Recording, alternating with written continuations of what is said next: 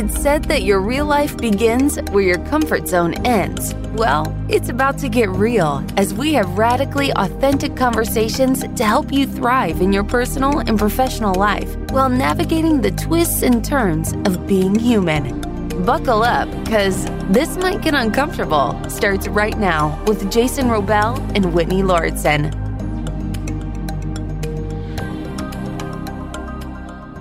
Now it's too late, though we really did try to make it. Allison's here without her wine, and we hope that she doesn't fake it. We won't. We know you're not going to fake it, Allie. I'm going to fake it a little.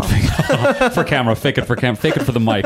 Here he goes again, already talking loudly than he did during the... Yeah. I'm really every good at time. I get, even with a pulled rib. So I feel. Yeah, you can't even move. No, I'm really I'm in a lot of pain right now. It's actually fascinating. Oh my gosh. So we're starting this particular podcast with me having a pulled rib from laughing at Allison.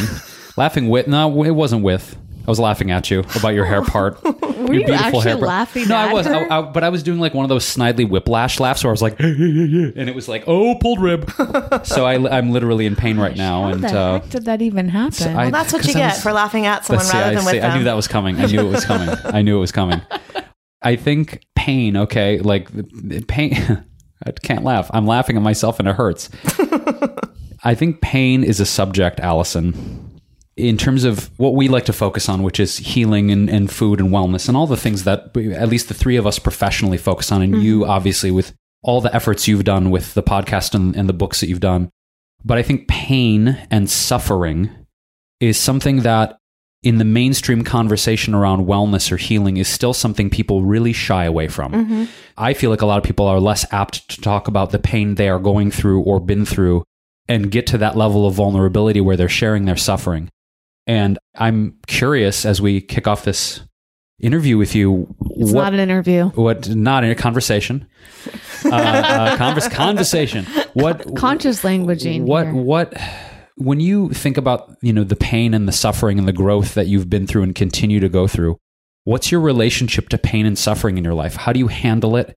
How do you view it? And do you think it's important that we start talking more publicly about it in our society instead of acting like it doesn't exist or being ashamed of it? Oh, 100%. If for so long, I thought I was alone in this pain because I thought everyone else was doing great and I was the only one suffering. I was the only one depressed. I was the only one who had been through this great tragedy, right? For years, I thought that because no one was talking about it. And then as I started my show and starting to get to know people better and realizing all of these people with these incredible life stories who had been through so much trauma and so much pain and were still thriving, all of a sudden I was like, oh, I'm not alone. This is normal. It's normal to wake up and be like, I don't know if I want to get out of bed today. It is not normal to wake up and be like, yay, welcome to the world. I'm so happy. Now, if you wake up that way and you have completely healed yourself, good for you. But for most of us, we're on a healing journey. And the more that we can talk about that and be honest about that, the happier we will all collectively be, because there's something about sharing when you feel that connection to someone who has been through something that you have been through, and you can immediately emotionally connect with them because you're like, oh, you've been where I've been. Like there's an understanding there. There's a friendship there. There's something really deep there. So I think the more that we talk about it, the more we can connect and the more we can help each other collectively heal. Yeah. Wow, it's like you prepared. I had no idea that was coming. Even though you had no idea what we were going to ask you. Huh. Which is completely true. Allison was really nervous because we didn't prepare her for what. Was that your original question, Jason, or did you just come up with that because it felt authentic? Because the pain in his ribs, the literal pain I'm feeling in this moment, it sparked something in me organically to ask her about her relationship to pain and suffering. Because knowing what I know about your life story, Allison, with your parents and your relationship to loss in life, which you can share as much as you'd like to, but I guess my curiosity in kicking off this interview is, again, it's not an interview. Sorry, conversation. He's also slap happy and tired in addition to having a pulled rib, but we're going to pull through. Even though it's not an interview, I still feel like we should provide some context for who Allison is because we haven't done that yet. That's true. So in your own words, who is Allison Melody? Allison Melody is an incredible filmmaker, videographer, producer, one of the world's leading podcasters in the health and wellness field. She's a beacon of light and joy and an incredible singer, a dear friend, someone I think you are dedicated to really guiding people through an authentic conversation and experience of their wellness, and not in a way that is sort of bypassing, which I feel is kind of like a fancy right now in social media, is people like seemingly having a perfect life. But I just love your approach to wellness with your podcast and your productions, in the sense of like, let's just have a radically authentic conversation about what really the hell is going on in our lives, and not acting like wellness is this great thing that's amazing all the time. All the it's time, like, we feel wonderful. yeah, but I just love your approach. You make it fun, which I think people are not only drawn, and I definitely am drawn to the authenticity in which you frame what you do, but you make it fun and joyful. And I think there's room for both. Like, we can go into our shit and we can go into our darkness and our pain, but we can also kind of laugh about the folly of being human and how insane it is here. You have to laugh about it, otherwise you'll cry, and I would rather laugh. Yeah. And I would rather find joy in the pain. Yeah. I don't mind the crying part, though. I think the crying part's also really... Have you cried on your podcast? You must have. Yeah, I've had moments. I haven't like all outright sobbed, but certainly like most recently when Laura was a psychic and started talking to my dog who had just passed away on Easter, I lost it. But, you know, I didn't sob, but I was just like so emotional in that moment. So there's been moments like that. When I was reading, I read the intro to my book on air, and I started, you know, crying and tearing up, and I just left it in because it was real. Yeah. You know, I think relate each to of that. us have, I know I cried on an episode. I think you did too, Jason. Pretty sure you did. Oh, yeah. Pretty sure. I was like, yeah, I've cried. Yeah. But that's good though, because it in a way, it's subverting maybe some of the cultural narrative or the familial narrative of like, don't cry, don't ever show emotion. Like, I feel like there still is that element publicly of, and I don't know, I feel sometimes like there are moments in public where we'll be moved by something. At least I will feel sometimes like, oh, I shouldn't cry in public. Right. What are people going to think? Right. Or like you're on a plane and you're watching a movie and you're like, Totally. oh my God, I need to bawl. But this guy next to me is going to be like, what the hell? Let it But out. why is that? Like, I always find it interesting when people are being interviewed for a documentary and they always say, I'm sorry after they start crying. Oh my gosh, I know. I'm fascinated by that. The Kelly Clarkson performance where she was singing that song about her dad and she was like, sorry. And everyone was like, no, girl, we feel you. We are with you. There is nothing to be sorry or ashamed about. Right. And okay, so this is interesting, right? We all, and obviously walking in your house, Allison, seeing all of the amazing lanyards from the transformational workshops you've been to, the entrepreneurial workshops. How many lanyards do you think you have? Yeah, if you had to At guess. least 100. Probably. It's got to be 100. Okay. Yeah, I mean, you are a dedicated. No one is ever going to Attendee. question your dedication. Like Right. you're It's true. you're a student of the game. You Yeah. clearly are, and you're clearly dedicated to growth. In piggybacking on this conversation about crying and Vulnerability. and apologizing for it, Mm-hmm. you know, I'm curious how you feel about this, because I'm trying to frame this in our experience. I know I've heard several coaches or transformational leaders in our space be like, yeah, if you're telling an emotional story, don't cry even if you feel moved, because then that makes it all about you. And when I've had that said to me, I'm like, no, I think if you feel moved to cry in front of people, they're going to really connect to that level of your walls being completely down. Yeah. So I always find it fascinating when I've heard that advice from whatever, quote, transformational leaders saying like, yeah, if you're a live speaker, don't cry on stage, because then it doesn't make it about them. It makes it about you. And I'm like, I don't know if I resonate with that. My think so. counter argument would be, if you're not moved by your message, then who will be? So if you are moved by your own message, then that audience is going to be moved by your message. So let it out. Yeah. Well, it kind of reminds me of a first person that came to mind. I was trying to think of, have I seen some people cry on stage? Remember when Jason, I cried during our presentation. We did this one speaking appearance earlier this year. And it was like, I don't know if I cried. I got choked up. Did I cry? You got choked up. You got clearly emotionally moved and taken away by something. It was a tough thing to address, which was, we were presenting in front of a really small group of people. It was like a mastermind type of weekend, and there was like 10 people there. 10, yeah. And we had spent the whole weekend with them, getting to know them, and we had spent all of this time, Jason and I, trying to understand their needs, their desires, how we could support them best. So we came up with like this incredible presentation. We modified it to help them. And there was this one guy the whole weekend who seemed really detached and really just like didn't want to participate. He was kind of the outlier in the group. Right. And during our presentation, we asked everybody to put their phones on airplane mode to be really present and connected. And he refused to put his phone on airplane mode. Wow. And I just kindly asked him, I said, hey, when you're done with that, if whatever it was, I don't remember exactly how it went down. I asked him to if he could put his phone on airplane mode. And he looked up at me with this just like expression of disdain. Yes. And he got up and he left the room. Wow. In the middle of our presentation. Yeah. So you triggered something. Oh, he was massively triggered. And so was I. Yeah. Because I felt wow. like I was like immediately felt maybe it was shame of some sort of, wow, I made a mistake and I hurt this guy's feelings and I didn't mean for him to leave the room. Yeah. And, I did something wrong, all of those things coming up for me. And I couldn't focus the rest of I was trying so hard to keep my composure. And then there was an opportunity for me to be vulnerable during our presentation. And I used what had just happened as an example. Mm-hmm. And I said to the group, what just happened 10 minutes ago was really tough for me. And as I was talking about it, I started getting choked up. And to Jason's point, I could see how maybe that would seem like it was making it about me, but it's also a common practice that if you share your story to your audience, you're helping them learn and get closer to you. So if you don't share personal anecdotes, people might not necessarily believe you or trust you or identify with you, right? So part of me was like releasing what I was trying to hold in so I could be more present with the group. Mm-hmm. But another part of me was thinking this would be a nice opportunity for me to share my vulnerability, because my opinion is that sometimes when people come across too much as the teacher, like the students might not have as enriched of an experience as if when they feel like you're equals, then somebody feels like they are maybe more accepted or similar to you. Like it changes the dynamic a bit. So I guess it depends on what your goal is and what type of relationship that you want to have with people. Yeah, I was going to say, how do you view this subject, Allison, in the sense of like, and we were talking about this prior to the interview of this kind of old not school, an interview. This I'm old gonna conversation. Keep bringing it up until whatever, talk, chat, whatever.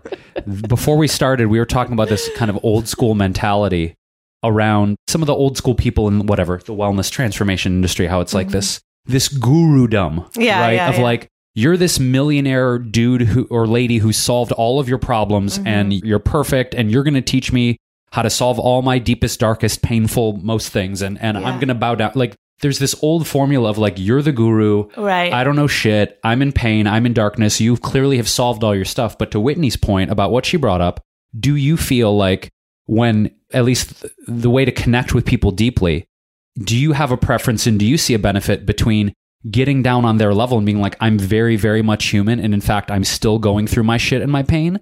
Or is there a balance between the two of I'm an authority or an expert, and I also am human? Like, where do you see, I guess, how you present landing on that spectrum, and what do you feel is most effective in connecting with people? It probably depends on where the person is who's receiving the teaching. For example, when I started, I didn't know anyone that was at my level. I only saw authors and people online. And so I would follow the bigger people and they would give me inspiration, which would lead to more books. And then I would start meeting people in the community. And what I find now is that I learn much more from the person who's just 1 or 2 steps ahead of me, who I can completely relate to, rather than the guru who I don't feel like I can relate to because I feel like they're so far ahead or they're so far away. And now I don't find myself following those big people that I used to follow. I'm grateful for them for getting me into the community.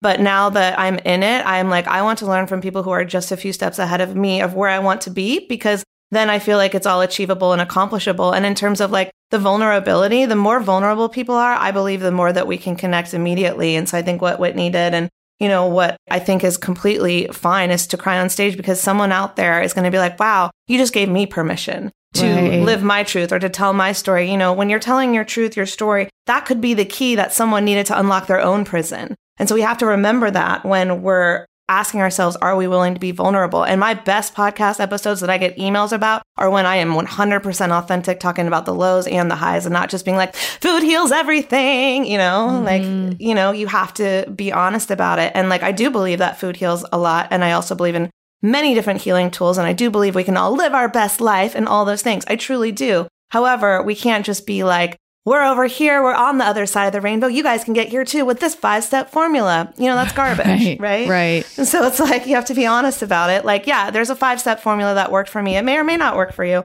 Here's all the trials and tribulations I went through to get to this place, and I'm still healing. And if someone says they're done, then I think they're full of shit. So, well, I think that's part of the reason that, I'm such a stickler for not using the word interview too, is because what our aim with this podcast is to make it feel like somebody is part of the conversation and listening to us talk.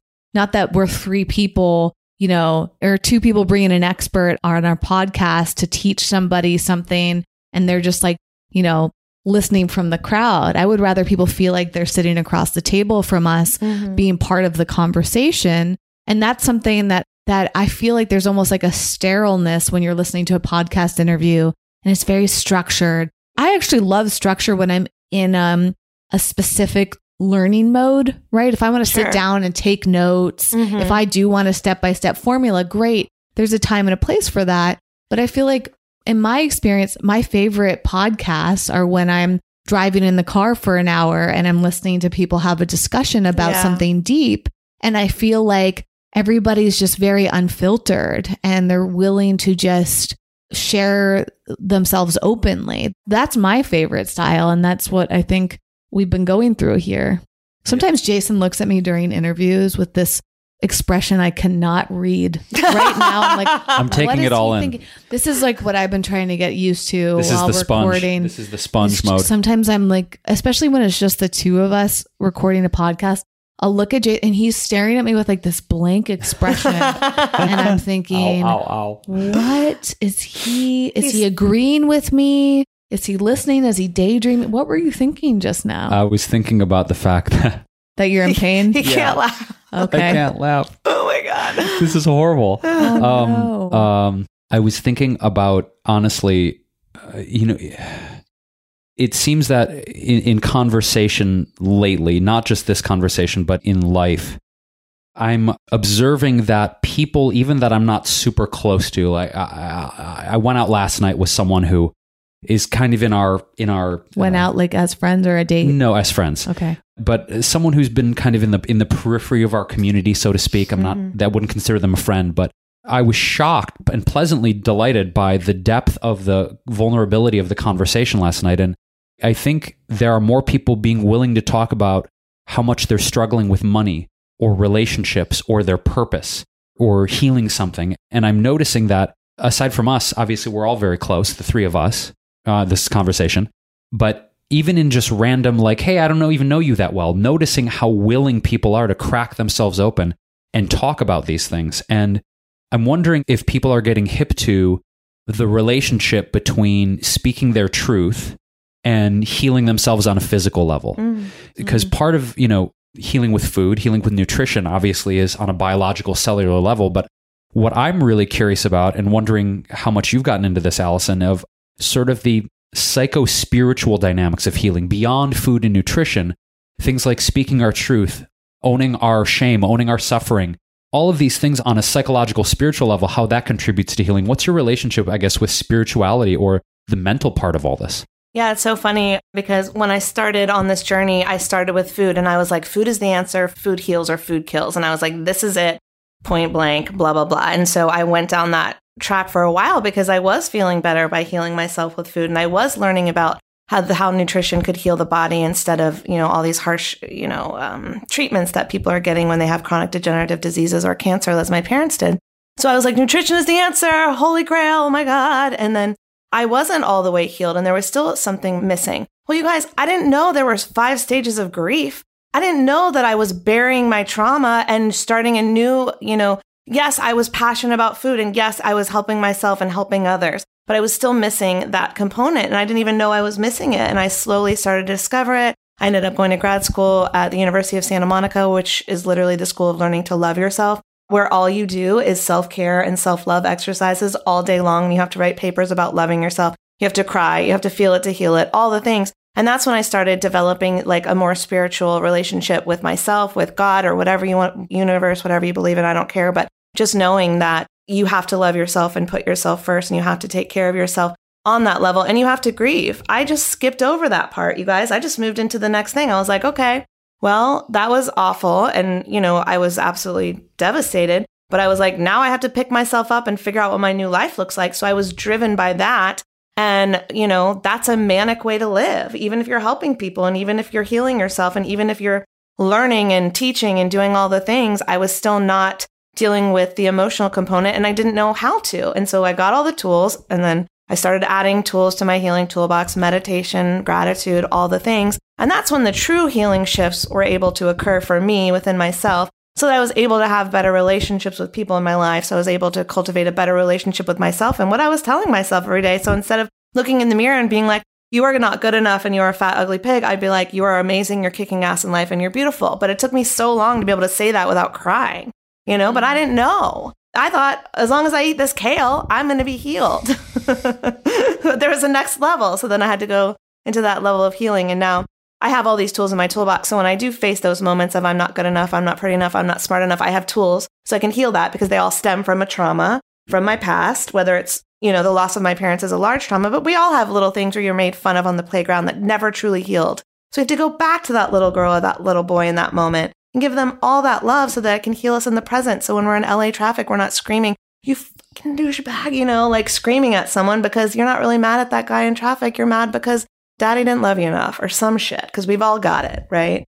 So I developed that relationship over time and I'm definitely not done, but I'm so grateful that I have the healing tools so I can be happy on a regular basis and keep on the journey of leveling up in the healing. It's so interesting because I'm fascinated by I'm trying to figure out how to articulate it. This idea that, first of all, I don't feel like that many people are even aware of how much food can heal them. Yeah. I mean, well, we weren't. It's always super fascinating to me to talk about it. I feel like since I've been engaged with this since 2003 was probably the big turning point for me when I went vegan. It really opened up a lot of doors to wellness, right? Totally. Because going vegan just started to teach me more about nutrition. And then I started to uncover all of these other benefits that I was seeing. And I was already curious about healing naturally. I remember for me, I experimented with antidepressants. I was, prescribed them when I was in college because I didn't know how to deal with the pain. Right. It's like, and that's what I had society pain. says. Oh, yeah. Take this antidepressant and don't feel the pain. Yeah. It's funny because I don't know if it was did society say that? It was just I was looking for a shortcut. And I remember slightly the first day or two that I took the antidepressant, I was just waiting to see if it would help. Yeah. And I don't know if it really did. Yeah. I don't know if it really did anything, even though what I took was a very common one that, apparently works. But I probably just did not actually need that. But I was looking for something to help me. Right. And therapy ended up helping a lot. But then I started to learn about food and all of that. So I guess it's really interesting to me because you were saying you thought all you had to eat was kale and then you would feel better. Then you had to learn all these other tools. And I'm just thinking wow, there's just always so much to learn. Yeah. And to some of the things that we've been talking about today of that, I personally don't want to I don't even know if I ever want to use the word expert. We have a whole episode on this about calling yourself an expert and how we're not even sure that anybody really qualifies as an expert because we're always learning. There's always something new coming out. Yeah. I actually feel like when somebody says that they're an expert, I start to wonder, are they really? Well, even today, Dr. Michael Greger, who, as you know, reads all the scientific studies and gives us all of the, what I'm going to say. So today he literally posted to Facebook, my recommendations based on the current science has changed. I now recommend this. And it was a B12 thing. And it was just you're the expert, dude. And so it's exactly what you're saying. Information is changing and not everything helps everybody. So therapy or drugs might help one person and totally not help someone else. Yes, exactly. So you can't be an expert and say this works for everyone because nothing works for everyone. Now, eating healthy in general and healing yourself and working on your trauma is going to help everyone in general, but we're all going to have different tools to do that, all to have different diets to do that. I think a lot of people get very overwhelmed by that too, is they're well, the information's always changing and I don't know who to believe. And there's all these different sources. It just starts to feel super overwhelming. Yeah. Right. And it's like anything else that you just have to be committed to learning all the time, It's interesting as part of this healing journey, I think, how I've noticed in myself and in other people that there's this drive in certain people to find the answer and to latch onto something with such veracity and fervency to be like, this is the way, whether it's a style of eating, whether it's a way of worshiping or their religion or spirituality. And as we're talking about this evolution of knowledge and evolution of wisdom, whether it's a science thing or our consciousness or the melding of science and consciousness, it's interesting to me just how hardcore people are like, nope, the best way to eat is vegan. Nope, Right. the best way to eat is keto. Nope, humans are definitely meant to be paleo and Christian. Oh, no, actually, wait, they're meant to be Jewish. No, wait, they're meant to be Muslim. It seems that zealousness is such a massive part of, well, first of all, human society, but in particular, wellness and healing, where people will say, no, this is the absolute best way to meditate. This is the best way to eat. This is the best way to work out. And they get so doggedly determined in preaching their version of the gospel of this is the way to enlightenment. This is the way to health. But what we're talking about is a fluidity and a willingness to change and evolve. So, I mean, I remember back in the day, like I was so hardcore raw foodist. Yeah. Like cooked food is poison. I remember saying that.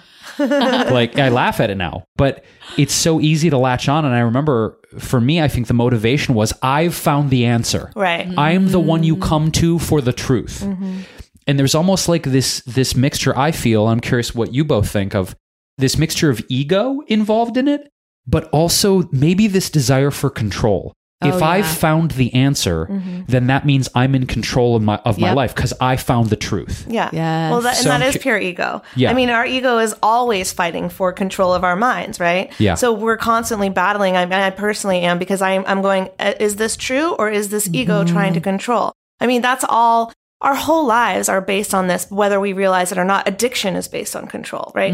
All of these Yeah. things, emotional eating, whether you are eating too much, eating emotionally, not eating at all, it's all the need to control a feeling that we don't want to feel, right? And so I know I'm getting a little off track, but I think like my whole part of my spirituality or healing myself mentally and emotionally and spiritually is dealing with what's my ego and what is, my pure, I don't know what the right word is, but the pure person inside of me that just has a desire to help and help others and help myself learn, grow, and change. And so it's constantly going, what's ego and what's not. And I did the same thing, Jason. When I discovered raw food, I was raw foodist for a summer. And then I was like, this is the answer. And then I was like, but I'm sick. So I go to the acupuncturist. She's like, honey, you need warm food. She's like, it is October now. Your body wants some rice. Give yourself some soup. And I was like, okay. Because I was so convinced that if I found the answer, that I could help what happened to my parents not happen to anyone else. And as altruistic as that mission is, it's still, as you said, a form of control. So it's like constantly trying to regulate that, I think, because we all have egos and the ego's job is to protect us. And also, just because we're laughing about raw food, it's funny. I'm probably just laughing because I went through my raw food period as well. Yeah. There's nothing wrong with raw food. And it can be very healing. Yeah, we know some people that have been raw for many years successfully, as far as we know. And it's funny because I think we can all relate to that feeling of we found the answer. Yes. We found the thing. Yeah. And, I'm actually in the opposite stage right now, which is also interesting. I feel like it's so important to find a balance because I think perhaps from being in the vegan entrepreneur world for so many years and being exposed to so many different perspectives and radical thinking. I mean, we know some people that have very strong opinions. I know Jason and I are probably thinking the same person we won't name, but there are people, bless their hearts, but that I don't want to be around because I feel like they're always going to tell me that I'm wrong because I'm not doing it their way. And I don't want to be around those people. It's not a matter of denial or disrespect. It's just that I would prefer to be around people who can listen to the way that I'm doing and maybe listen to the way that I'm eating or living and A, respect it, and B, maybe try to learn something. Because if they're willing to learn from me, then I'm probably more willing to learn from them. It's coming back around to what we were saying earlier about being more like equals, that everybody can learn from each other versus being someone that has it all figured out. Yeah. And I have my book coming out a few months from today as we're recording on December 4th. My book will probably be out in about 2 months. and it's about the vegan keto diet. And I was reading it over today thinking in my head, oh my gosh, like some people are going to come after me. Aww. And it's really a bit frightening. But then there's another part of me that's like, in my heart, I'm writing from the heart first and foremost.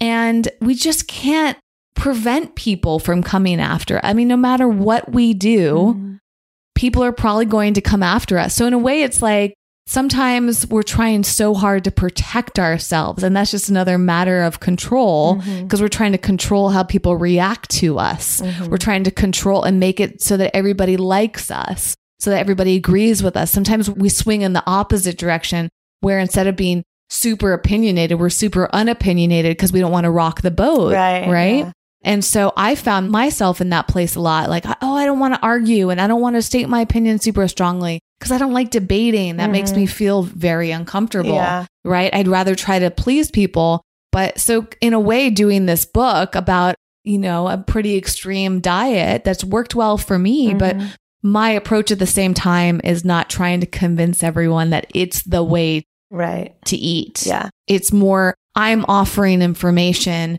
with it what you will, versus each of us have been through a place where we've probably said this is the way to eat because it's worked for me, which is so in the ego too. Yeah. Just because something worked for you doesn't mean that it's going to work for everybody else. Yeah. Speaking of books, this is a fantastic segue. You're coming out with your book, Whitney, and Allison.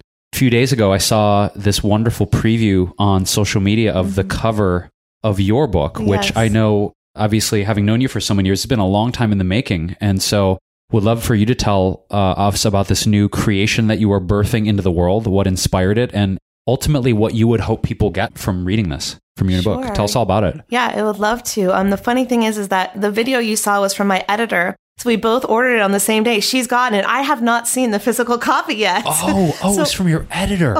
So I haven't, we ordered it on the same day. She got it right away in San Diego. And now here I am in LA and I'm tracking it. It says it's not coming till Friday. So I'm anxiously awaiting the book. Wait, so I actually am a little confused about just being completely transparent. Instead of hearing, again, moving away from the interview style, but towards the conversational style as friends, how are you describing your book? Did you self-publish it? Yes. And because I know that you were going to work with a publisher. Is this the same book that you were going to work with as a publisher or a different project? Why did you decide to self-publish? And then tell us, because I just feel a little confused because... Yes, we want the backstory. I want the story. Yeah. I'd rather hear a story than an interview answer. Yes, backstory. Okay, so here's what happened. Well, I've had a couple of books in me for a few years, as you guys all do. You guys know how it is. You have like 40 different Google Docs with all your ideas. And so the first one that I did get the book deal with was with a well-known publisher, and I was over the moon excited. You know, I remember we had that dinner at Emily's and we were celebrating. I was so happy. And I think your book had just come out or something. And I was just like, because I remember when I was writing my proposal, I had all my books. When I was writing my proposal for my book that I ended up getting the publishing contract with, I had Jason's, you gave me the manuscript before it was published. That's what it was. And then I had stacks of my favorite books. So I was just like looking at what everyone else was doing and getting inspired. And I was so excited. And then I got this book deal from this proposal that I wrote. And I was so proud and so happy. But what happened, honestly, and I'm not going to name the publisher, is that they started to do things that felt, this might get uncomfortable, very uncomfortable, like telling me I was required to buy, I believe it was $20,000 worth of the book, trying to upsell me on their PR packages for like 10 or 15K when I'm already a marketer and I had the whole marketing plan in the thing, and I was going to, partner with influencers and do a podcast and do all the things that we know how to do very well that I'm pretty good at. And so I wasn't going to buy, and it just felt really, really, it felt gross. And did you get an advance for this book? I did not get an advance. So they weren't going to pay you any money? No, so I was a new author, so I didn't have any clout for them to give me an advance, but they liked the proposal and the marketing plan because it was in alignment with other books that they've done and things like that. So I thought it was a great opportunity, but I ended up waiting out the contract and then deciding I was going to self-publish that book. That book was called The Healing Kitchen, Radiant Recipes Powered by Plants, which is not the book that I'm about to come out with. So The Healing Kitchen is still in our future, but I was waiting for the contract to run out, which now it has. But in the meantime, I wrote my other book. Does that make sense? Yes. Okay. So that now Thank you for clarifying. Yes. Got it. So now I can come out with the other book now that the contract has run out, so that I own the rights to it. No one else can, do anything with it or come after me because they had the rights to it temporarily. But in the meantime, I wrote the other book, which is Food Heals. And that is basically if you remember those books that I used to love, Chicken Soup for the Soul. Yep. It is an anthology of healing stories from people who have been on my show. So this is the one that we've each contributed to? Yes. So Jason and Whitney are featured in... See, I didn't even know I was... This is the book that you are in. Ding, yes. ding, ding, ding. So a few months ago, when you guys submitted stories to me, this is, and they are both featured, and you're both on the back of the book. Your names are featured. Thank you. And so I wish I could show you the physical. It's like a little reveal party. I love Whitney got way more than she bargained for. She's like, I am? I'm in the book. I'm in a book? I wrote you a story. What? Wow. Actually, I did share a very vulnerable story. It's a really good one. My editor loved both of yours, actually. What was yours about, Jason? Depression and suicide, trying to commit suicide. They were both really deep and really good. Yeah. I'm very appreciative to you. Wow. And a lot of our mutual friends, like Nicole's in it, Alana's in it, Melissa's in it, like lots of really amazing That's people. so cool. Yeah. See, this is what I mean is sometimes even your close friends can be doing things and you're not even aware. Because we get sucked into our worlds, That's what I man. mean. Yeah. Speaking We of get sucked ego, into it's our like worlds. this is why it's so important to have community and conversations and connections with people in real life and really good clarity, because you've been posting about it on social media, but I just haven't had the clarity. That's another thing too. This is a bit of a rant tangent. A tangent. Thank you. Is that, man, one lesson I've learned over and over again is how easy it is for people to misunderstand you. Mm-hmm. Whether we're talking about anything in life this can apply to, but I'm thinking specifically when it comes to marketing. Mm-hmm. You think that you're getting out. Jason and I just finished the first launch of our program, The Consistency Code. Mm-hmm. And man, I know in my heart that we did not communicate it clearly enough, because I feel like if we had done a really good job at being super clear with it, that we would have had a different type of response. And it was like, it's so tough when you know something in your heart, but it's almost like you haven't figured out the right words or the language or whatever. Like it takes so much work to convey things, even to your friends. I mean, I have people that come up to me and they're like, oh, I didn't know you did this. I'm like, I've been doing this for so long. How did you not know? Yeah. And so it's actually a great reminder that we do need to continue to communicate and clarify and experiment and tell people things multiple times, even when we feel like we're being obnoxious. Like, because, a book like yours, people need to see this, but if they don't know it exists or they don't understand what it is, then they're just going to bypass it, I want to go back to ego really quick though, because wrapped in all this conversation, without naming the publisher, did you feel a sense of, I don't know, heartbreak, disappointment? Was it your illusions were shattered? When you realized that deal with that publisher was falling through, what was your emotional relationship navigating that? Like, how did that feel? And then how did you decide to transition into self-publishing rather than seeking another publishing deal? I think there's a few factors to that. So what I felt was being taken advantage of and being scammed, which goes back. And so I always go, if I'm feeling a feeling, what is triggering it? When's the first time I felt this way? Well, I was also taken advantage of and scammed by the woman who who was the executor of my parents' estate. And essentially, long story short, had lost all of the money. And so I got nothing out of this whole thing. My dad had, I don't remember how many houses he had, probably 7 when he passed. And so I lost everything back then. And so when I started feeling this sense of like weird betrayal, and I was like, I don't barely know this company. I'm not being betrayed by them, but I was feeling scammed and taken advantage of and that type of thing. So that made me emotionally go back and revisit what I had been through to go, all right, there's more healing that we have to do here, A. And then B, I was like, well, I've lost everything before. So if I lose this book deal, I'm going to get another one, or I'm going to self-publish. And I didn't care how it happened, but I knew it would happen if I waited out the contract. And then the reason the self-publishing came about was because one of my good friends, Laura Peterson, who I met on a podcast cruise where we were both speakers, who had just gone vegan. So she sat with me at every meal to learn how to eat better. We became best friends. She lives in San Diego, and she is an expert. I know we're not supposed to say expert, but she is a very smart lady in the world of self-publishing, and she helps people. You could call her an expert if you want. But she knew much more than I did about the self-publishing space, and just in so many conversations with her, realizing the power of self-publishing, how much control you have, and all of the benefits to it, I just realized, oh, this is absolutely what I'm doing. And as I'm waiting for this contract to run out, I will be writing this other book that I will self-publish. And if I get a book deal in the future from that, great, more power to me. But if I don't, that's okay too. Because my mission is not to make money off of this book. My mission is to get it into the people's hands that it needs to serve. And so with that mission, it's like, however I get it out there, it needs to get out there. And I'm not waiting around for a publisher. I had one conversation with a publisher at a conference who was interested, and the book was almost done. And they said, we wouldn't even be able to have a launch date for 9 months. And I said, all right, it's not going to work for me. Maybe we'll talk in the future. Because I was like, I'm publishing this bitch by Christmas. Sorry, I hope I can curse.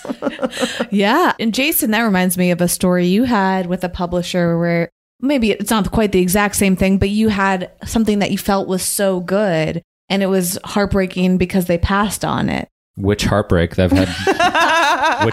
Which one are you referring to in terms of? I'm just seeding. However, if you wanted to add in your own story, I didn't mean to turn this into a whole story about book publishing, but I'm sure a lot of people are interested in what the process of writing a book. Because as you said, I feel like a lot of people would like to write a book or dream of it, or maybe they don't think they can. Yeah. But you're such a great example of self-publishing. And that's essentially what I was encouraging Jason to do, because I felt like you were really upset.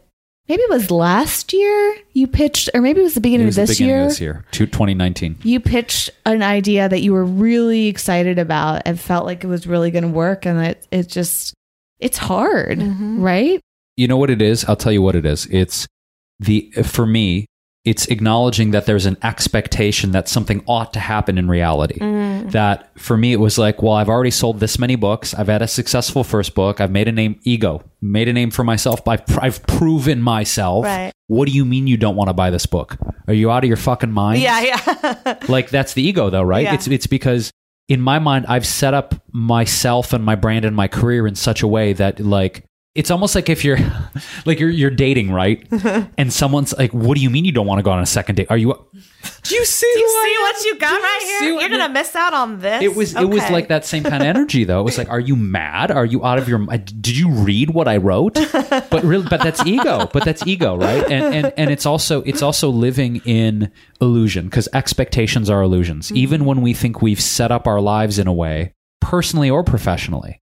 It's like, how many times have, something been going great in any kind of relationship, and then all of a sudden the rug gets just pulled out from under us, right? Or something happens in life that we can't expect. I mean, this happens all the time. And our desire to control, or our ego's desire to protect or predict the future, how many times for all of us has that been completely derailed? Oh, yeah. And what we dream of, what we hope of, what we expect doesn't come to fruition. Or maybe it doesn't come to fruition in the way we think it will. Maybe it takes years or comes in a different way.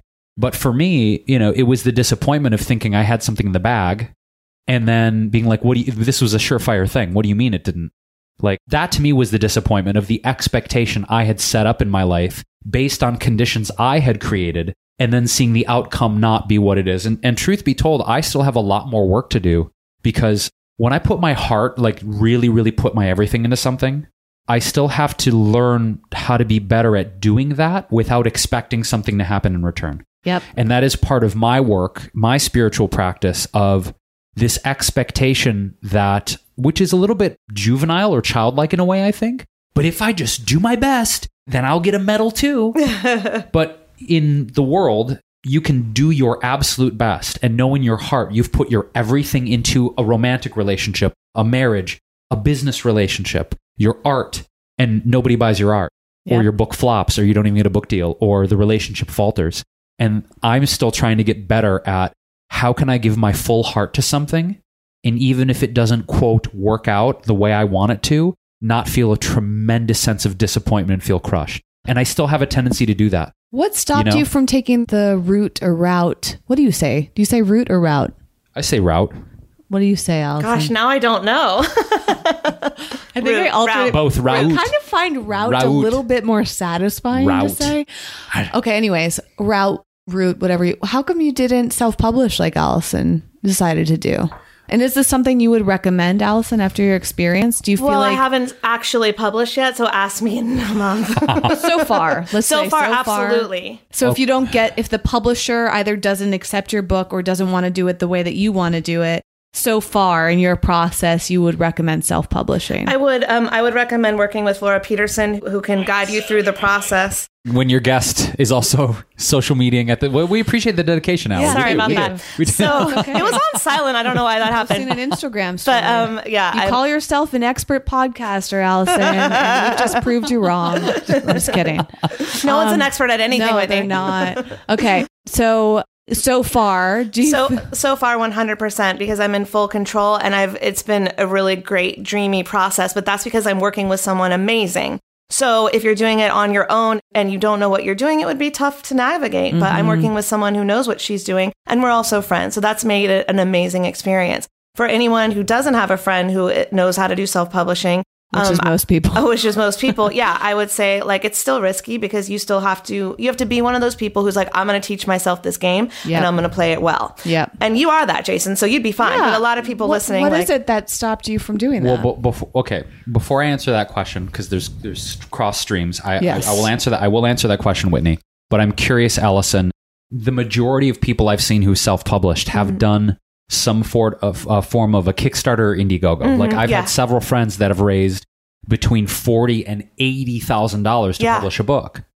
There's been a couple. The Jingslingers, Jay and Joy were so one. that they can Vegan pay Black Metal for- Chef, like because to do a full color hardbound recipe book, yes, that is different than what I'm doing. is a very expensive endeavor. Yes. So Are you doing yours through Amazon or something like that? Yes, so it's Kindle and CreateSpace and Amazon. okay. And it is not a cookbook with photos. That is a different animal. I agree with you. gotcha. I would do a Kickstarter for that for sure because that Okay. is way more expensive. That's why I asked There are your very methodology. little costs. I mean, there are costs involved with what I'm doing. I am paying Laura 100%.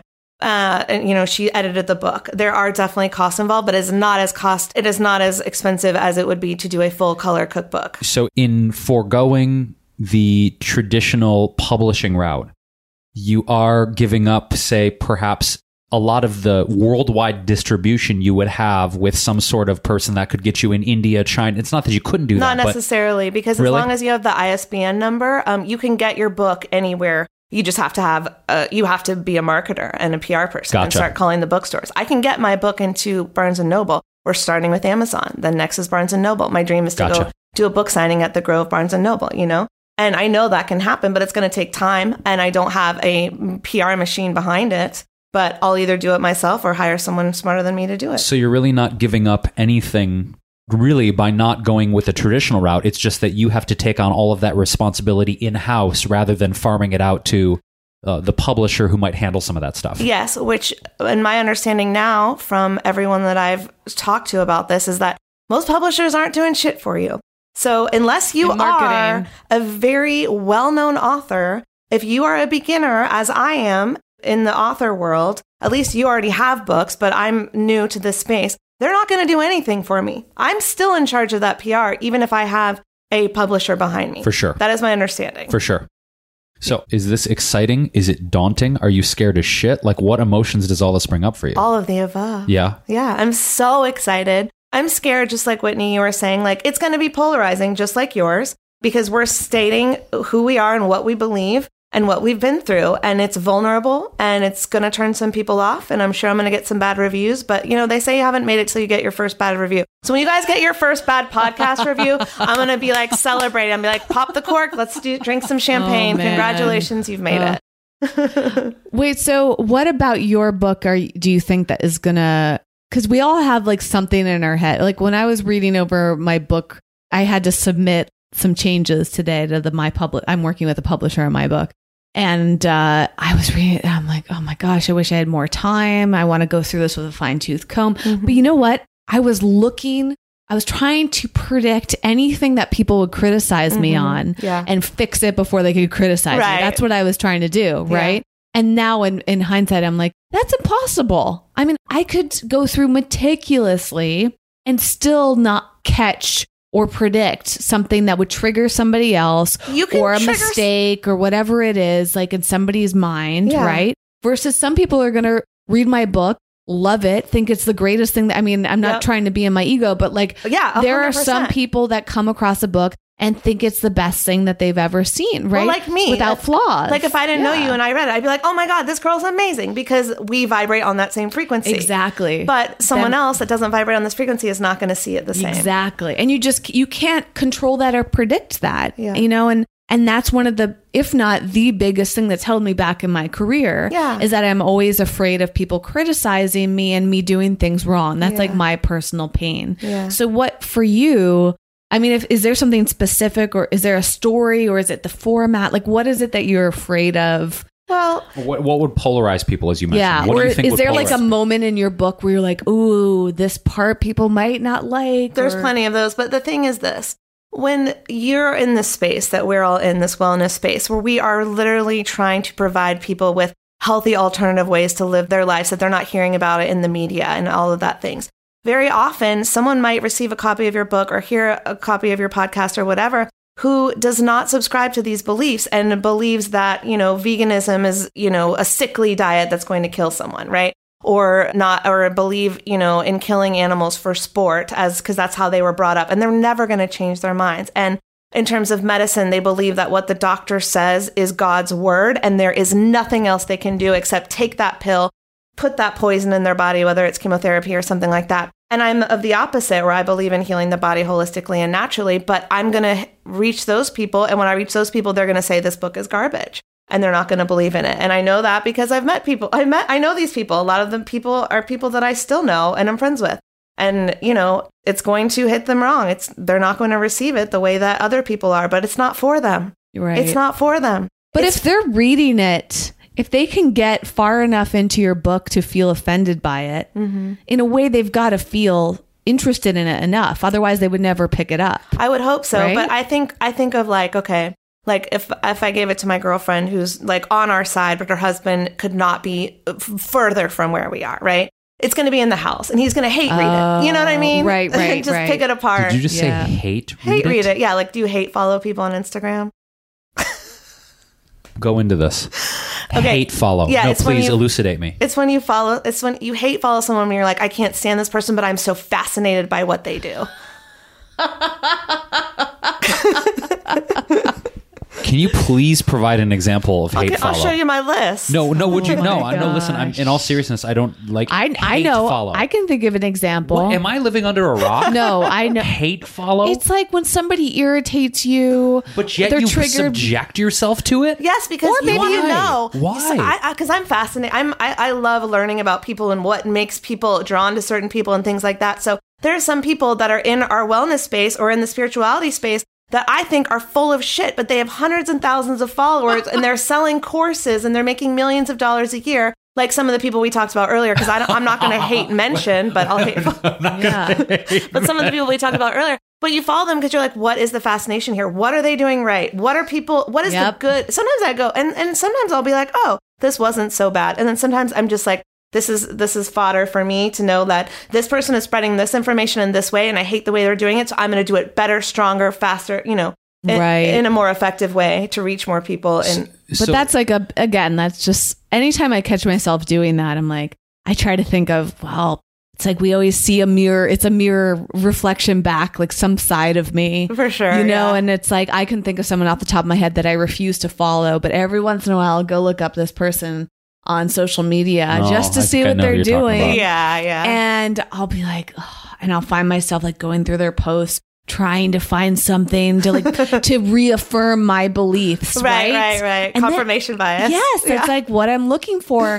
And then every once in a while, I try to step back and go, well, can I see this from a different perspective? Or am I just getting triggered by things that they're doing that I secretly want to do, or things that maybe I do that I haven't admitted that I do. I don't, you know what I mean? It's like, I kind of have trained myself to use it as a practice, but it's like this weird instinct where you just want to go like that confirmation bias. Like, I was right about this person. They are doing the stuff that I don't like about them. Yeah. Right. Yeah. So I think that's another thing that I'm feeling about my book is that people are going to buy the book or get the book just so they can prove me wrong. And they're going to be fact checkers, right? And look, you're in that YouTube space. That probably will happen. Yeah. And then they'll be like, the top 5 reasons why this book is bullshit. Yeah, or something. exactly. I mean, that's what people do these days. So I think it's just about having thick skin and knowing in your heart that it's going to help more people and it's worth it to help those people to get those, hate followers or whatever. Well, that's super important, though. I mean, I think for a lot of people listening, that is a massive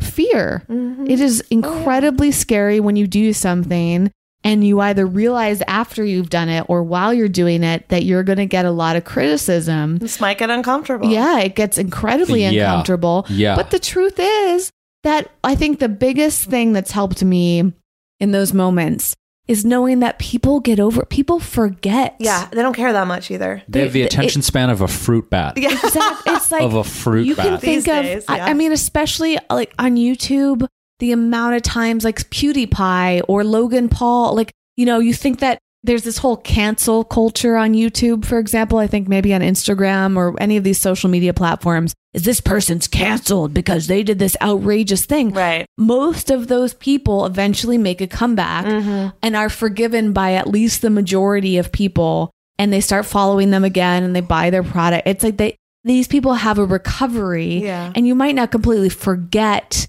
what they did, but you forgive them or you just let it go, or maybe you do actually forget. And so I think it's important for any of us to just like realize that it's not that big of a deal. It's not that big of a deal. No one cares that much. No, they'll move on. And they'll write you one bad review and then they're done. But that review crushes us. Right. You know what's interesting? Years ago, I started to practice, and I'm still practicing, dealing with hateful or spiteful or comments that might be interpreted as painful, right? Mm-hmm. And I remember when I started practicing this, it was a specific moment years ago when the TV series came out on Cooking Channel, How to Live to 100, and someone made a comment about my humor being so fucking annoying. I remember they just said, he's so fucking annoying. And then they said something about my receding hairline, and I'm like, well, they really hit that one on the head, didn't they? Because I am sensitive about my hair, but it's true, my hairline has receded. I am now in my early 40s. It technically has receded, so they're perceptive. And there are moments, I can be annoying. It's true. But what I did was I chose, instead of feeling offended and hurt by it, I chose to be like, you're right. And honestly, saying you're right was a huge shift for me. That's it was powerful. like, technically, my hairline has receded. And there are moments when, my humor can be a little bit off-putting and a little bit overbearing. It's true. Like, what they were saying was true. And so I started to remember looking at, like, the book comments on Amazon, right? Mm-hmm. And seeing people, like, criticizing the recipes or how many superfoods I used or blah, blah, blah. And I was like, he used too accurate. many superfoods. Yeah, it's like, accurate. You just have to be a millionaire in order to make any of these recipes. The real actual comments. I just made that up. Yeah, and I'm like, these are the cliche things people will say. But it's not, and I don't mean to get all Don Miguel Ruiz on this podcast, but it is really not taking things personally. It's not, but beyond just not taking things personally, if I can like actually identify with and laugh and go, they're actually kind of true with the hate comments, it diffuses the energy from them. Yeah, it's such a good point. I think for all of us, especially, I'm an incredibly sensitive person. If I can find a way to diffuse the negativity of a comment and laugh at it or take some kind of ownership and go, you know what, they're actually kind of right. And I'm okay with that. Yeah. Instead of being so not okay with it and being offended and being hurt and then carrying that charge with me all day from some random person I've never met. Or try to pretend like you're not hurt by it. Try to pretend I'm not, exactly. I mean, I think that's another big thing, like coming back to some of the things we talked about in the beginning of this episode, which is getting on stage and holding back tears if you feel like you're going to cry. Like, don't cry, or do you cry because that's your authentic feeling and physical reaction in that moment? I mean, it's an interesting thing because this whole idea of reacting, right? Do you get stoic about things? Is that true for you to be stoic? Do you get emotional or angry or sad? Like, it's a little confused. It's hard to navigate, honestly, right? Because you can see it from all these different perspectives. If you let yourself cry and you let someone get to you, maybe that's not so great. But if you pretend that they don't get to you, that's also not so great. If you can get to a point where they truly don't get to you, maybe that's the ideal. But then do you just become too numb or something? Like if things don't get to you, are you still a sensitive person? I don't know. It's kind of zen, I suppose. Zen, I think zen is a better word than numb. Yeah. Because then you're realizing like negative comments or hate from other people are kind of like the weather. And they're just passing through. And it's like, oh, it's a stormy day. Like there's some negativity coming into my world. And I know it won't be here forever. And it will pass. And people will forget and they'll move on. And so I think zen is a great word. You described it, right? It's like whether we're going through a difficult time in our lives with relationships, finances, business. I mean, for Christ's sake, we all go through struggles. But I always like to say it's like the weather. I know I don't know how long it's going to be here, right? That's the challenge. But what about the pain that you were feeling? And is that gone now, by the way? It is. Oh, good. Did you know the moment that it went away? No. Isn't that's until the other you just pointed it out to me? No, literally, until you just pointed it out, I was so deep in this with both of you that I wasn't even present to the pain anymore. Wow. I mean, that's another great tactic too. If you can genuinely shift your focus, distract yourself in a way that you're not maybe purpose. I think what you did was actually one of the most ideal ways to deal with pain, physical or emotional. If you acknowledge the pain as you did, like I'm feeling pain and it is what it is. Yeah.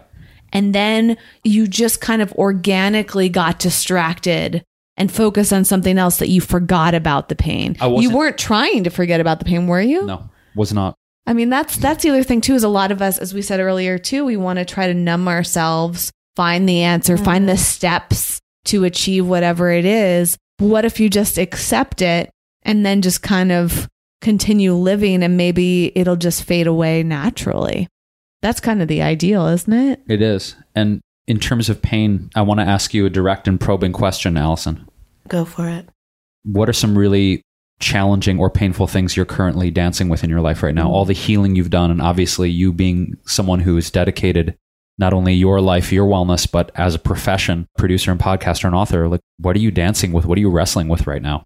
Well, the holidays are the hardest time for me because it's all about family. And I don't have a family anymore. My friends are my family. I have so many amazing people in my life, but I don't have anyone related to me currently living.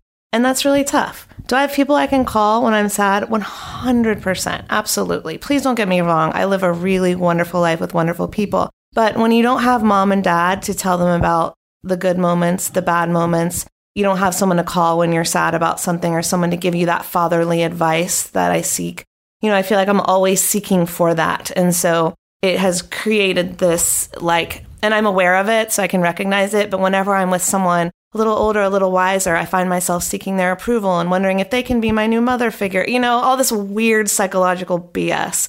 So I wrestle with that a lot. And then, you know, my triggers are just someone calling their mom on the phone. They might be having a great conversation and I'm jealous of that great conversation. Or if they're yelling at their mother or father, I am like, in my head, I'm like, how dare you? At least they're alive. You know, so I wrestle with that judgment and that type of thing. And so those are the biggest, and I work on it. You know, I'm aware of it and I work on it. But, you know, the holidays are really, really, really hard. And they have been, you know, for 13 years.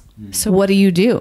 So I have a few healing tools in my healing toolbox, but the number one that I recommend and is truly transformative, more than therapy, more than meditation for me, you know, everything, you try it, you might love it, you might hate it, is called Write and Burn.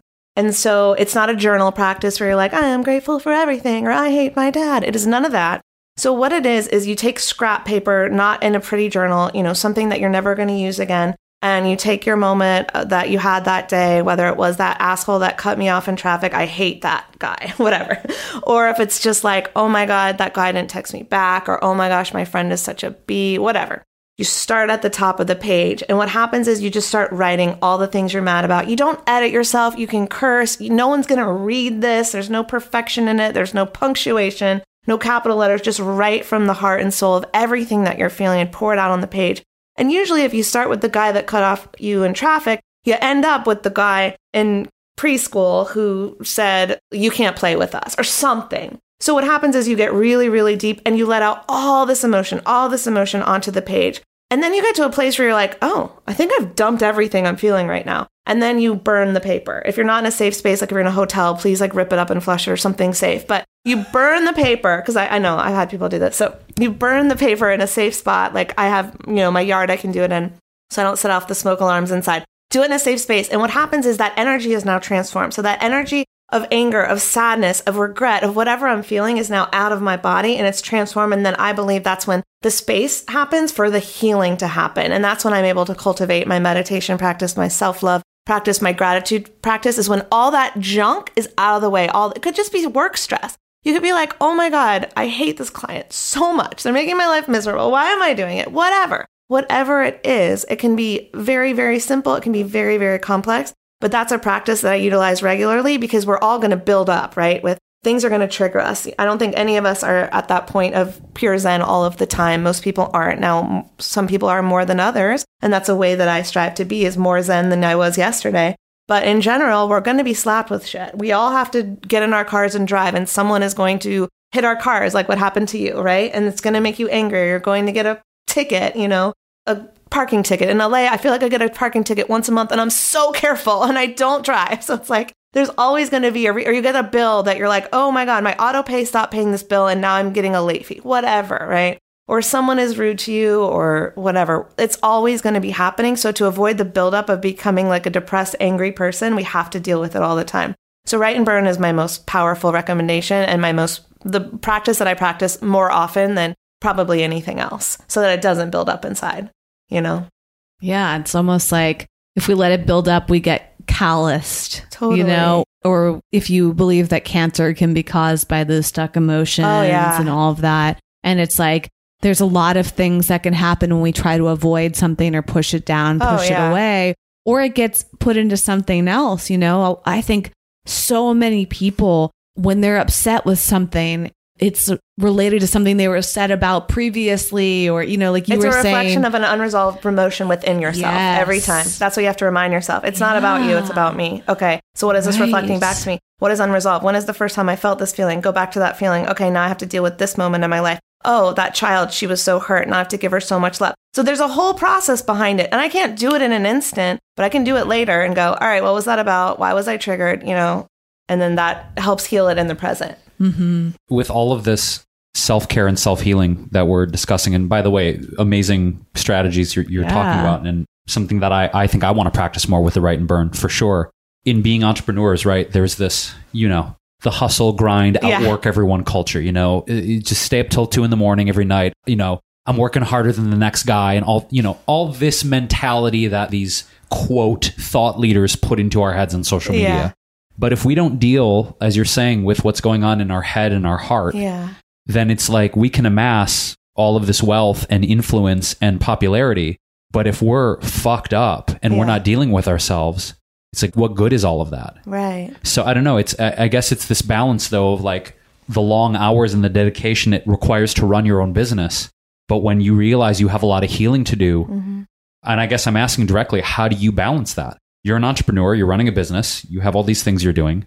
How do you willfully make the time to take care of yourself and heal while you are putting all the hard work in to build your empire? How do you do that? Well, I don't always make the time. Let's start there. So my book was going to do a Kindle launch tomorrow and we pushed it a week. So that's what happens sometimes. You can't do it all. So I don't believe in the hustle to do it all. I believe in the hustle because the hustle works, but only when you're feeling the hustle. Don't hustle when you don't feel like it. If you feel like taking some time out and getting some vegan Ben & Jerry's ice cream and Netflixing and binging, you need to do that because your body is telling you that for a reason. No, don't do it for too long and fall into a depression. But we got to take breaks. I think that was one of my biggest learning lessons is okay, put your oxygen mask on first, self-care, take care of yourself, do 3 things in the morning for yourself before you check your phone, before you check your email, because all email is OPP, other people's problems, right? So if we're starting the day off dealing with everyone else's shit, it's like, okay, our day is going to be terrible. I'm a fan of Hal Elrod's. He's been on my show. I'm all about the miracle morning. I don't care if your miracle morning starts at 5 a.m. or starts at 10 a.m. I really could care less, but it's about doing a couple of things in the morning that serve you. And I know we've all talked about our morning routines on my show. And I know you guys are fans of this too, but it's really about taking care for yourself, making sure that you are nourishing your soul. And so incorporating things that you love to do during the hustle, whether it's like me and Jason love to sing. So it's like making sure that I have music in my life and making sure I'm going to karaoke once a week, those are the things. So I don't know how to answer your question because I don't think that I have it all figured out. But I do think that if you're an entrepreneur and you're doing something you believe in, you make the time. And then you talk about the times when it's not easy. That's why we have shows, because we like to talk, okay? Or we can write about it and blog about it, or do a Facebook Live about it. And the more authentic you are, the more people are going to gravitate towards you and, buy your products and services. And then you have more income to create more things and to help more people and scale. So I don't know if I'm answering your question, but I don't know how you create time. But as long as you're doing something that you love, and you're continuing to build on that, the time will be available to you like it wasn't when you were doing something that you hated, or if you're still doing something that you hate. Yeah. Mm-hmm. As we are kind of winding the time a little bit. Do you have something that you were going to bring up? Yes, I do. Because I could tell we both had, we're like, okay, we can feel aha moments. The end is coming. But also aha moments. But also, so I want the ahas. Can I go? You may. Will you remember yours? I will. Okay. Okay. So one thing I thought a lot about today, which I'm curious about both of your perspectives on this. So I've been vlogging. For anybody who doesn't really use YouTube much, that basically means that you're video blogging. Yeah. So daily journaling via video. And I just started it up again. It was part of my consistency. Mm-hmm. I want to practice what I preach. Jason and I have this new program called the Consistency Code. Mm-hmm. And it really got me thinking about things that I wanted to be consistent with and how I wanted to follow through in my own life, which is really helpful. And by the way, anything we talk about in this episode is going to be in the show notes at wellevatr.com. That's WELLVATR. So we'll link to Alice, everything. Allison, the Consistency Code, the books, the, podcast episodes and her show, all of that will be there. And so, we're working on this program. We just launched it a few days ago as the time of the recording. And as I was doing this, my version of consistency currently was to make a new video every day and post it. That's awesome. Which is challenging. It's a lot of work. It's actually not as much work as it doesn't have to be a lot of work, right? It really just depends on how you're doing it. Like as long as I just bring my camera with me and record moments, it can be whatever I want it to be, right? Cool. It doesn't have to be work per se. You just have to be consistent with it. But one thing I noticed through that process, and it kind of ties into what you were saying, Allison, about writing things down. Mm-hmm. When you write things or you speak things, a lot of times you have realizations. Mm-hmm. And so one of the reasons that I find video so powerful and podcasting so powerful is you're speaking things. Mm-hmm. Just like if you were writing, if you were blogging or journaling or what, posting, you start to uncover things about yourself through writing a book, for example. You just you're dumping out so much. And one thing I noticed about myself this week that's really fascinating is how I deal with resistance and when excuses come up. And I've been experimenting with something that feels really tough for me. And I'm curious about your perspectives on this. So for me specifically, it came down to changing my schedule. And we're not going to dive far into this because this could be a whole nother tangent, but I completely switched my schedule over the past month. I now wake up literally 5 hours earlier than I used to. And one of the things that's helped me be consistent with that is to go to this yoga class that I love. It's every Monday, Wednesday, and Friday at 6:15 in the morning, right? Early for me. And every morning I wake up and I resist going to class. And in my head, I'll sit there. The first moment is, I really want to go back to bed. Yeah. And I'll sit there. And it took me a while to build up because sometimes I would wake up, I would think, I want to go back to bed. And I would just go back to bed. Yeah. But then I would wake up later in the day and think, I really wish I had gone to that yoga class, or what would have happened if I had gone. So then it evolved.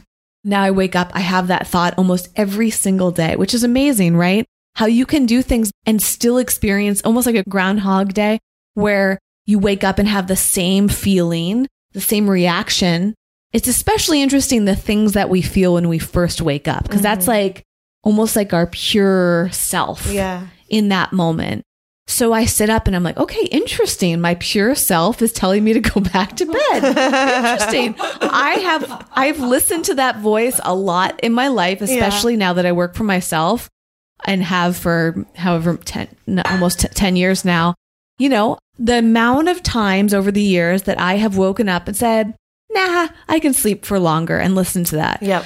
And it's really been fascinating every morning, each of those mornings, which is 3 times a week, when I wake up at 5:15 in the morning and I think, okay, is this an excuse or is this my body telling me that I need to rest? That's a really tough thing, right? And that's what I wanted to discuss here. Is I've been trying to examine it. I don't know that I have the answer yet. Is that that's fine. It's so funny because I always, like when we were recording the podcast at my place, we'd hear Evie. Yeah. But yet you'd listen back to the recording. I'm sure no one could hear what Jack, your dog, was just doing. We're all getting getting distracted by Allison's dog. But anyways, it's interesting because I don't really know yet. It's like a process of self-discovery because it's an inquiry. Every morning I wake up and I've noticed my pattern, which is I immediately want to go back to bed. And then I'll sit there and I'll think, do I want to go back to, is it true that I'm tired? Or is this just resistance convincing me? Is this an excuse? And it happened this morning and it happened on Monday. Today's Wednesday. Twice this week so far. I have almost gone back to bed. And then something said, just go, just see what happens. Like, and part of me, it's like I'm having a conversation with myself. Part of me is going, yeah, but you're so tired and you didn't get enough of sleep, which has been true.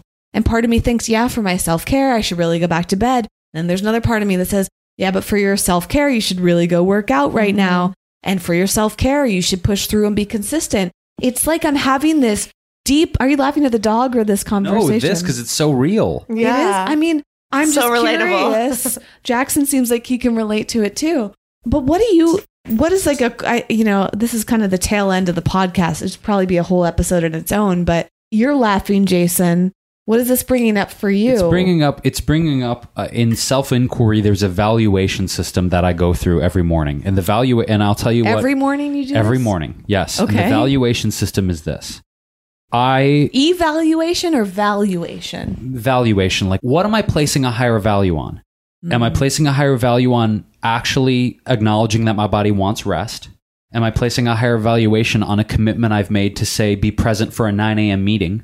Am I placing a higher valuation on a subconscious or a conscious association I've made between getting up at a certain time and my virtue? Okay, so to me, it's like there are almost like 3 things here. It's like, okay, if I've made a commitment that involves someone else, like we're getting up, we're working, I say we, Whitney and I, on our business, and we have a meeting at like 8 a.m., or there's something I have made a commitment to someone else, you're damn sure I'm going to be getting up early because I've made a commitment to someone else, and I'm on my value metric system, keeping my word is very, very high. To somebody, keeping your word to somebody else. Yeah. Now, but if I've signed up for a class, and that also counts for me. But I've also noticed that when I sleep in, quote, too long, I somehow associate that with me being less virtuous because, oh, you woke up at 10 a.m., you lazy piece of shit.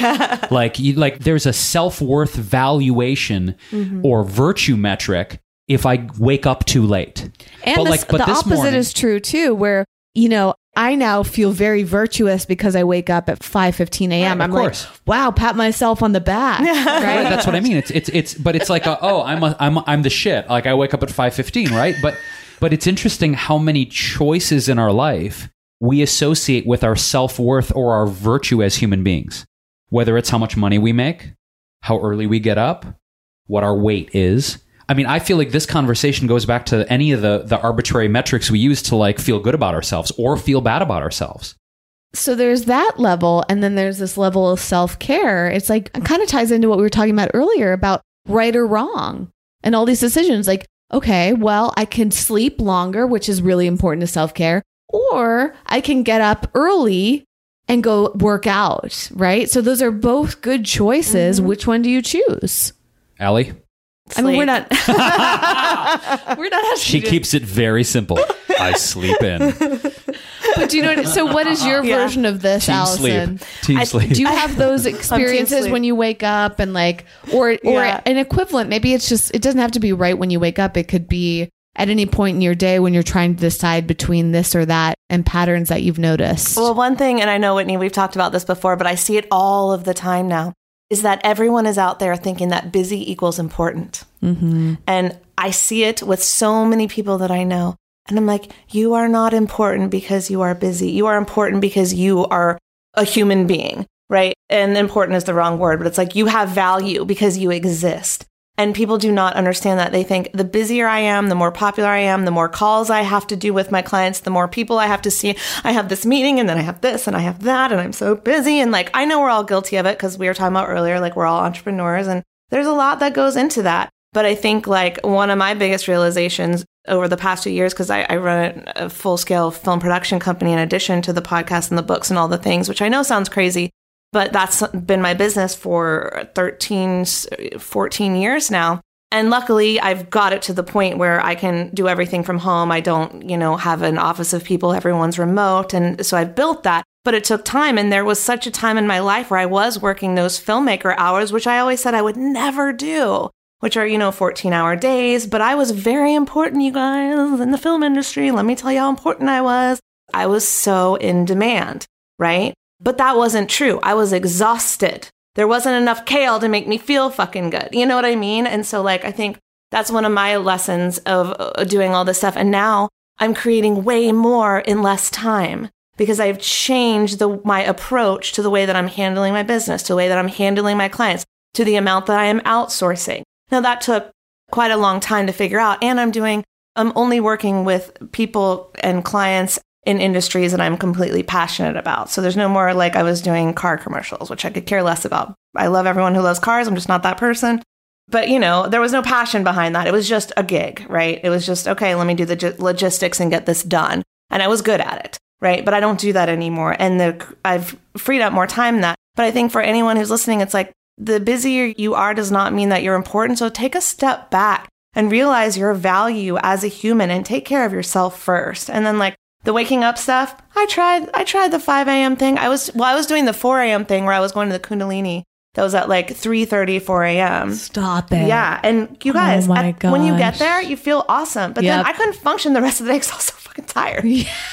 Wait, so Hal Elrod, The Miracle Morning is what time? Well, is there a specific time or is it about what you do whenever? It's really, when he was on my show, he said, yes, you can do it later, but there really is truly something magical about the early morning hours. And I do believe that. Which is what? That's why they do the Kundalini yoga at 3:30 or 4 a.m. Because there's no one to bother you. No one's texting you. No one's Facebooking you most likely, unless, you're best friends with everyone in Australia or something. But the energy, it's about the energy of the morning and moon signs and sun shit that I don't understand. What's the average? Is Hal a 5 a.m., 6 a.m.? Yeah, I think I don't remember the specifics. It's been a while, but definitely 4:30 or 5 a.m. type of thing. And listen, if it works for you, absolutely more power to you. I believe in it. I personally don't have a consistent schedule. I'm a fire sign. I cannot have routine in my life. I just can't. I'm a fire sign too. And I feel, I can identify with you. And then part of me is I need routine. It's funny. It's it's not that simple. Okay. Well, but to come back to the original question, I suppose, is what do you do in those moments where you're trying to decide what's best for you, but you've got all these different voices? How do you pick one? Like I told Jason, I go back to sleep. Really? Yeah. It's that simple. I mean, look, what if it's the middle of the day? Do you just go take a nap? No. I mean, maybe. I mean, I feel like that has happened when you have, so you ever have indecision fatigue where you cannot make a decision and so you get exhausted. Yep. So that's been something that I've certainly been dealing with, the past 2 years. And so I'm just okay, make a decision and don't let perfection be the enemy of the good. Make a decision, stick with it, see if it works. If it doesn't work, go the other way or do something different. But let it be an opportunity to fail or mess up or, take a detour so that you can say, oh, now I know it doesn't work. So now I know what will work, right? So I think for me, it's just when I'm in indecision, it's just make a decision, go put on the workout pants right now, because then you won't change your mind once you start the podcast or the music going. For me, I'll do music. So that'll, if we're talking about mornings, and I'm oh, I don't want to get up, I'm not feeling it, but I know I have this client meeting or I know I signed up for that Pilates class, so I need to get myself up for it. Then I have to put on music and I'll literally dance in my pajamas. Once you dance to some music, your mood is completely uplifted in 5 seconds flat. So you're not walking. I have a big bathrobe that I wear around my house and it's hilarious, but it's so cozy, you guys. It feels so good. But when I'm in it, I'm not energetic and ready to meet the day. So I literally have to take off the bathrobe, start dancing, whether it's in my underwear or workout clothes or whatever, and you put that music on and your mood completely shifts. And I'm like, all right, now I'm ready for the client meeting or the Pilates class. I think that's a big one for my mornings when I just need to get out of that funk or that, oh, I want to go back to bed so bad. But if I don't have something pressing, I will go back to sleep. And I have no shame over that. I feel like I used to have more shame around it, but now I don't. All right. So I want to ask this, what I think is probably going to be the final question, because it's so been present in my reality. And I'm curious how you both handle this, because I'm curious if it comes up. There are times I really want to quit. The way that I... Quit what? The business, being an entrepreneur, creating, doing... Like, I get to a point of such exhaustion and frustration and disappointment, which is partially my own expectations, but partially putting so much energy and time into things and not having the result either financially or energetically, creatively be what I had hoped it would be. And after repeated moments like that, there are times where I don't say quit. My phrase is I want to detonate my life and start over. That's what I say. I want to detonate my life. So you still want to start over. You don't necessarily want it to end. No, and I'm not talking about death. I'm not talking about suicide, right? I'm talking about literally saying, like, I want to blow up my life. Hit the reset button. And start over. Yeah, but I don't say that. I say it much more violently. I say detonate my life and start over. So my question is, when those moments come in whatever form, they might not be as violent as I'm portraying them to be in my own mind. It's a scary place to be sometimes. When you feel like you want to quit, right? Like, I'm done with this. Done. Fucking sick of this. I'm done. How do you handle those moments? Like, and how do you navigate those emotions? And how do you not quit? How do you pull yourself out of that place? Well, I'm an insane optimist. I always have been. So that's ingrained in me. So I'm always like, even when I'm in my deepest, darkest moments, I'm like, but I know it's going to be okay. There's something in there that knows it's going to be okay. And it's probably because I've been through the worst trauma that I could possibly imagine, came out of that and survived. So I'm like, I'm a survivor and I will make it through this and tomorrow is going to be better. But if I need to wallow for a minute, I'm going to wallow.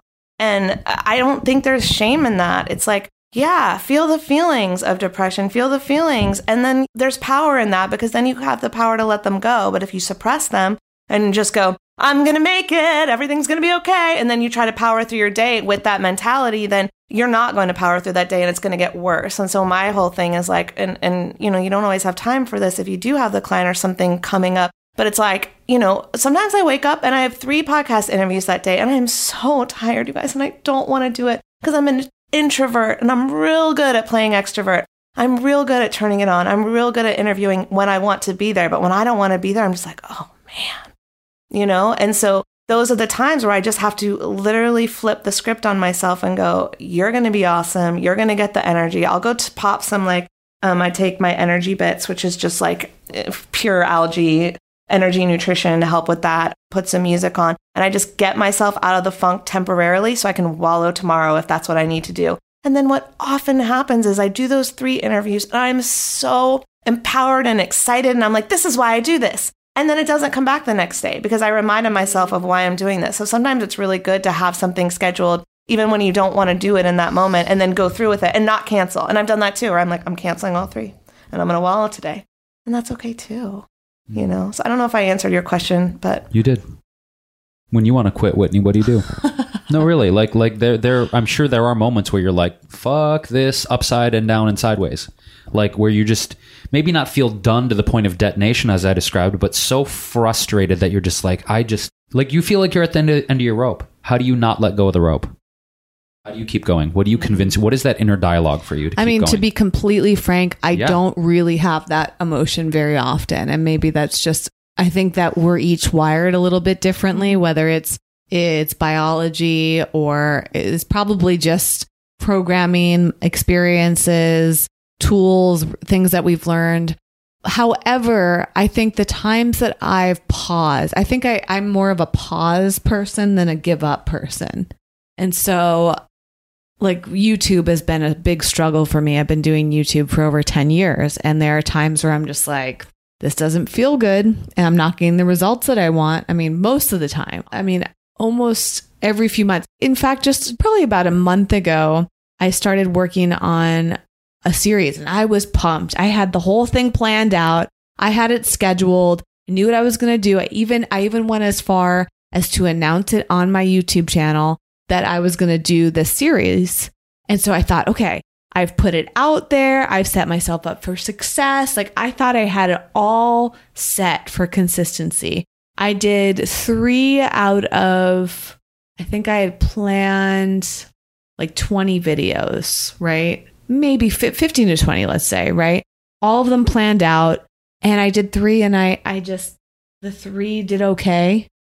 But I remember feeling this just does not feel the way that I want it to feel.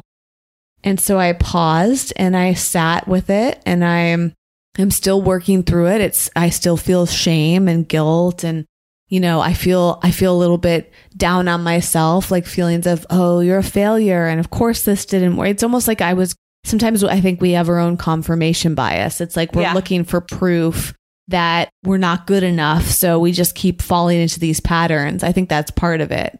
But I also started to examine it and realize maybe what's actually happening here is that I'm trying to force myself to do something that isn't really authentically what I wanted to do.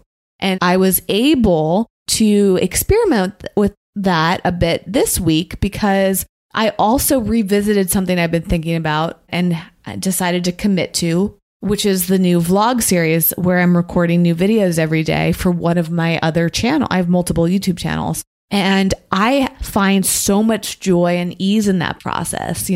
Earlier Allison said, well, that's really hard. And I'm like, I actually don't find it that hard.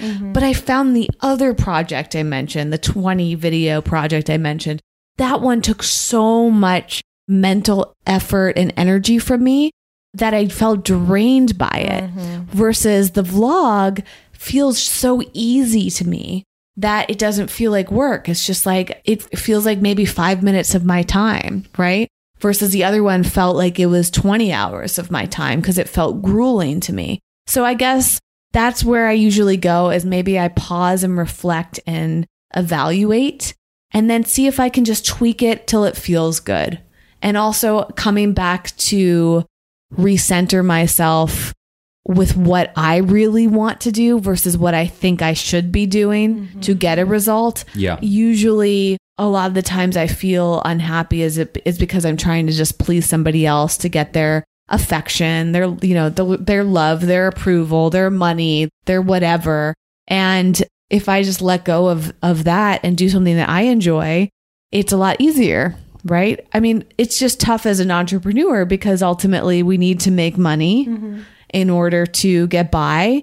And when your finances are riding on other people's approval, it's really tough, right? It's really tough. Like we don't know what's going to happen with this podcast. I think part of the reason we like doing this podcast though, Jason and I, is that we don't really know what's going to happen with this. That's exciting. Like we have recorded all these episodes. Yeah. We haven't even launched a single one of them yet, unless you count Patreon, which was the preview page. But we have posted, we have nobody, like this is not available to the public as of the time that we're recording. No, it's not. And we have like almost 30 episodes backlogged. Like we've put in. Yeah, and it's been really impressed joyful. by that though. Good job, guys. But haven't you felt a lot of joy because we don't have any results yet? We actually both enjoy this. Yeah, and you have no attachment to that. Jason's shrugging though. Maybe he doesn't enjoy it. Do you not enjoy this, Jason? No. I'm shrugging because it confirms something that is so present in my reality, which is that sometimes, and Elizabeth Gilbert talks about this in Big Magic, that you can have this thing you're extremely passionate about. And then once you turn it into a profession and it starts making money, there's all this pressure and expectation layered on the thing you love, and it chokes the joy out of it for you. Sometimes. Yeah, I'm not saying categorically, but I've experienced that in the sense of like, this was great. This is a hobby. I love doing this. Yeah. But then the stakes get raised and money's involved and your livelihood is attached to it. And sometimes I've experienced like, I don't enjoy doing this anymore. Right. Like this thing I loved to do for so many years when there were zero stakes and I was just doing it to be creative. Now it's like, oh shit, there's money and business involved in my life and I quit my job and blah, blah, blah. So I think right now the freedom I feel is right now, like there are zero stakes with this pod. There's zero. Now there might be stakes and I'm okay with there being higher stakes. I invite the stakes. But my challenge to myself now is, can I take something that's joyful and passionate, and when there's money involved or stakes being raised, still have the thread of joy and not lose that? And to me, that's a challenge. I have experienced challenges with that. Right. So I invite the challenge, though.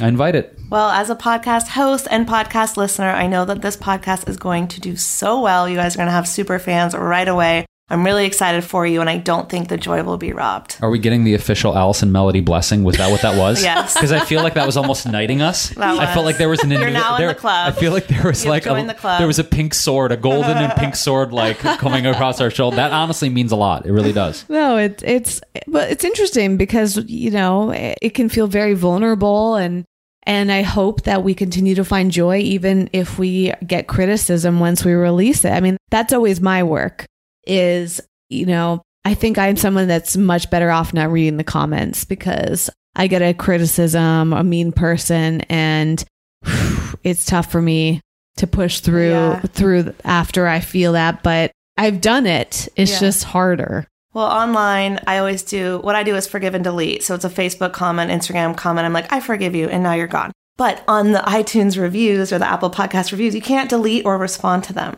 And so that's the tough part. So you have to forgive, but you can't delete. And so the most recent one I got that was so bad, it was this summer. And it was just the girl, and she was right. But she was just like, I couldn't listen to 5 minutes because all the girl said was, oh my God, oh my God, oh my God. And I was just like, yeah, it's not for you. But I do say, oh my God, too much. And, you know, the guest was saying it. Susie was saying it, like, you know, and then she went on to say it wasn't valuable information, which I disagreed with, you know. And my heart hurt, you guys. And I was like, is this true? What does this mean? Do I need to change my format? You know, doubting myself. And then I posted it in my Facebook group and I said, do I need to chill on the OMGs? And everyone in the group was like, we love you. You are exactly who you are. And that is why we follow you. Don't change a thing. And Beautiful. I don't need to get my validation from outside sources, but sometimes it feels really fucking good, you know? And you're like, okay, my people love me and that person doesn't love me and not everyone's going to love me. So now I see all the love from my group and that's all that matters because they love what I'm doing and I am helping them. So if I can help one person, it's like F the person that can't take the OMGs because I'm going to say them. Yeah. You got to be you. Yeah. Ruthlessly, relentlessly yourself. Yeah.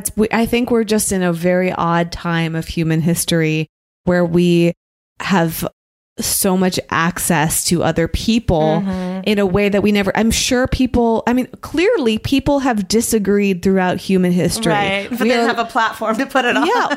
Or resulted in war. So, you know, on the plus side, True. We are very fortunate that there are no swords being drawn, right? It feels like a sword, a dagger through the heart sometimes. Yeah. But ultimately we are a lot safer and we just have to ride it out, whatever that means, and keep learning along the way and stay true to ourselves. It's all easier said than done, but I think it's just a daily practice. I think it actually comes back to what I've been practicing in those 5 a.m. moments is I just have to get up and do my best in that morning. And I might face that struggle each morning, but if I can push through it, then I'm just present to whatever I'm going through on that specific day. And it's just taking it moment by moment. And I think that's kind of what you were saying too, Allison. You know, I think all three of us have had those moments where we look at our calendars and we're like, oh my gosh, why did I schedule all these meetings? Why am I going to these events? Why am I recording these videos? We just like look at it and immediately regret it. What seemed like a great idea a few weeks ago. You know, every day when I look at my calendar and there's nothing on it, I'm so happy. Yeah. But if I had nothing on my calendar every day, I probably wouldn't feel that happy as a whole. Absolutely. Right. But you're so right, Allison, that once you just do the hard thing or the thing that felt hard earlier, you often find like it's not nearly as hard as it felt when you were thinking about it ahead of time. Yeah. And so you just have to break through the resistance and then tune into yourself, like you're saying. I mean, it's kind of like there's no right or wrong answer. If you want to eat Ben & Jerry's, the vegan kind, cool. If you want to eat the non-vegan kind, that's your prerogative too. We, the three of us, advocate for a plant-based diet, by the way, in case you didn't know that yet. But you know, if that's what you want to do, if you want to cancel the meeting, then go ahead, and you have to figure out what your priorities are. I think there's just no right or wrong. That to me is what makes it hard, is knowing that there's no right or wrong decision and being okay with whatever decision that you make is the work for me. You know, the quote that I come back to over and over is, what is Like what is happening, the choice you've made, reality in the moment is good and to your advantage, whether or not you can see or feel it in the moment. And so often we're like, I want to make the right choice. I want to make the right decision. But what is happening, I believe, is ultimately good and to our advantage, no matter what we choose. Like I believe life loves us so much that we keep getting more moments to make more choices. I don't think we can get it wrong. Like we're so many of us, myself included, so afraid of getting it wrong. Yeah. I don't think there is such a thing. It's like, just make another choice. Yeah. Just make another choice. Agreed. Any final words of wisdom? No, I'm just so excited to be here and to chat with you guys, and I'll do it again anytime.